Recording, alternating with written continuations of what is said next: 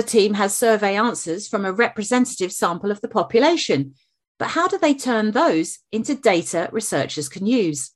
John Payne is the team's Associate Director for Data. Well, it might sound in essence quite easy that we would just say, well, here's the data we've received. There you go, use the data. But there are a lot of steps we have to go through to actually prepare it and produce files that are suitable and usable for our research community. So where do you begin? So the first thing we do is we quality assure, QA check the data. That means that first of all, we have to check we've got all the fields and all the variables we asked for. Plus, there's all sorts of admin data as well that comes back with that about question answering times, dates, durations, all manner of other data that we get back. We then also check that everything's been completed correctly. So what normally happens is the questionnaire is routed.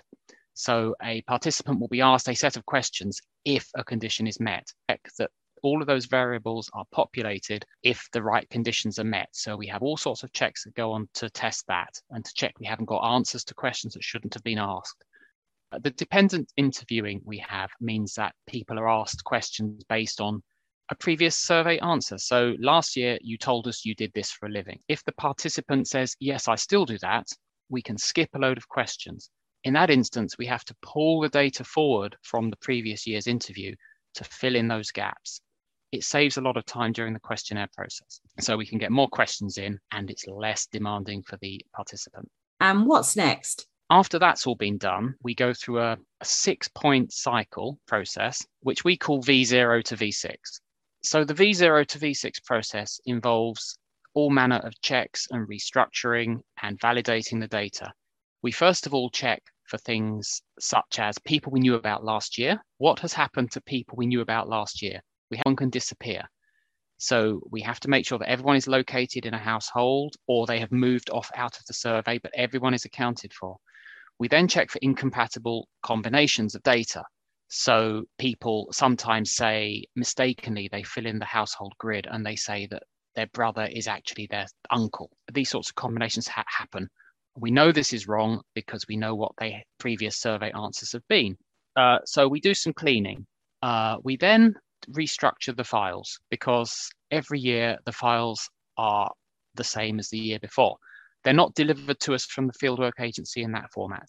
So we have to restructure them and reshape them into the data products that our users are used to seeing. We then create derived variables. There's a whole set of derived variables across all the files that we create. And we sometimes add these into multiple files to make our users' lives easier. So they have to do yet less merging of the data. We also prepare a set of geographies. The standard geographies are government office region. That's what the users will be able to see in end user license files. There are a whole heap more geographies that are issued under special license conditions, which have to be applied for separately at the data service. After we've got to that certain point, which we call V3, there are 3 splits in the data. The data gets sent to the income team to produce all the income calculations and imputations. It's simultaneously given to the weighting team who produce all the survey weights that are required. And we also send off all the free text fields for coding. This process takes a few weeks to do because it's incredibly complicated and I don't begin to understand some of it. Then eventually we get to the point where everything comes back in and converges and we bolt all the data sets back together. So now we've included derived variables, clean data, income, weighting, and coding. While this is going on, we can also be producing weighting and coding. While this is going on, we can also be producing the user guide. This documents all the changes, all the new data, all the fieldwork changes, all the counts across all the waves. And also while this is going on, we have a team who are doing corrections and amendments to previous waves. We always find improvements and ways that we can change and improve data based on this year's responses that may have affected last year's responses for certain participants. So while the income and weighting processes are being carried out, we implement fixes, and these are often longitudinal fixes. So we prepare a cross-wave file covering the participants across every wave they've been involved in the study. And in doing this, we can sometimes highlight improvements or corrections to earlier waves as well. All of this data is then packaged up and prepared for deposit.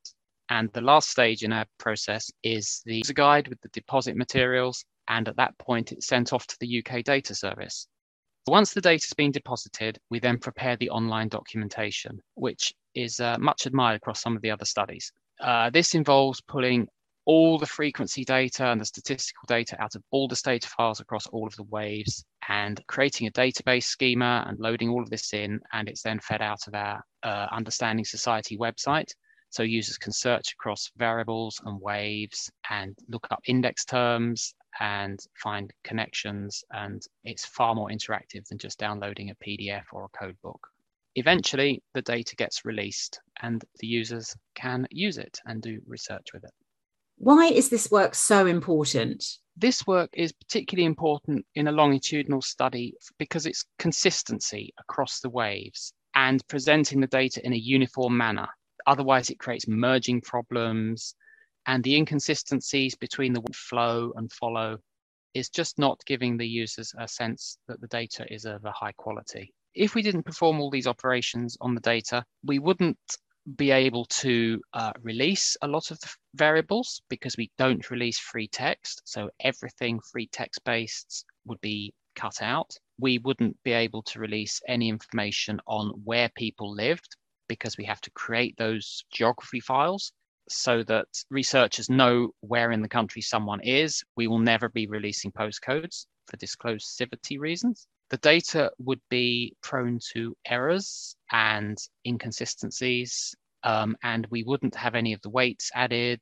We wouldn't have income imputation and income calculations and household income statistics. Basically, most of what we do adds value to the data, to the raw data. That's what we're aiming to do.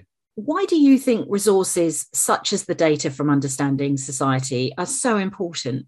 I think the scope of data we collect and the fact that it's longitudinal, so we get the history over 11 waves now of Understanding Society and the 18 waves of BHPS before that, the British Household Panel Survey, create an invaluable resource for users and hopefully policymakers to see exactly what's changed, how trends and household behaviour changes over time. This must affect and influence how we go forwards and policies are made in the future. You can find out more about Understanding Society by visiting its website and connecting via social media. My thanks to the team for walking us through their study and to you for listening.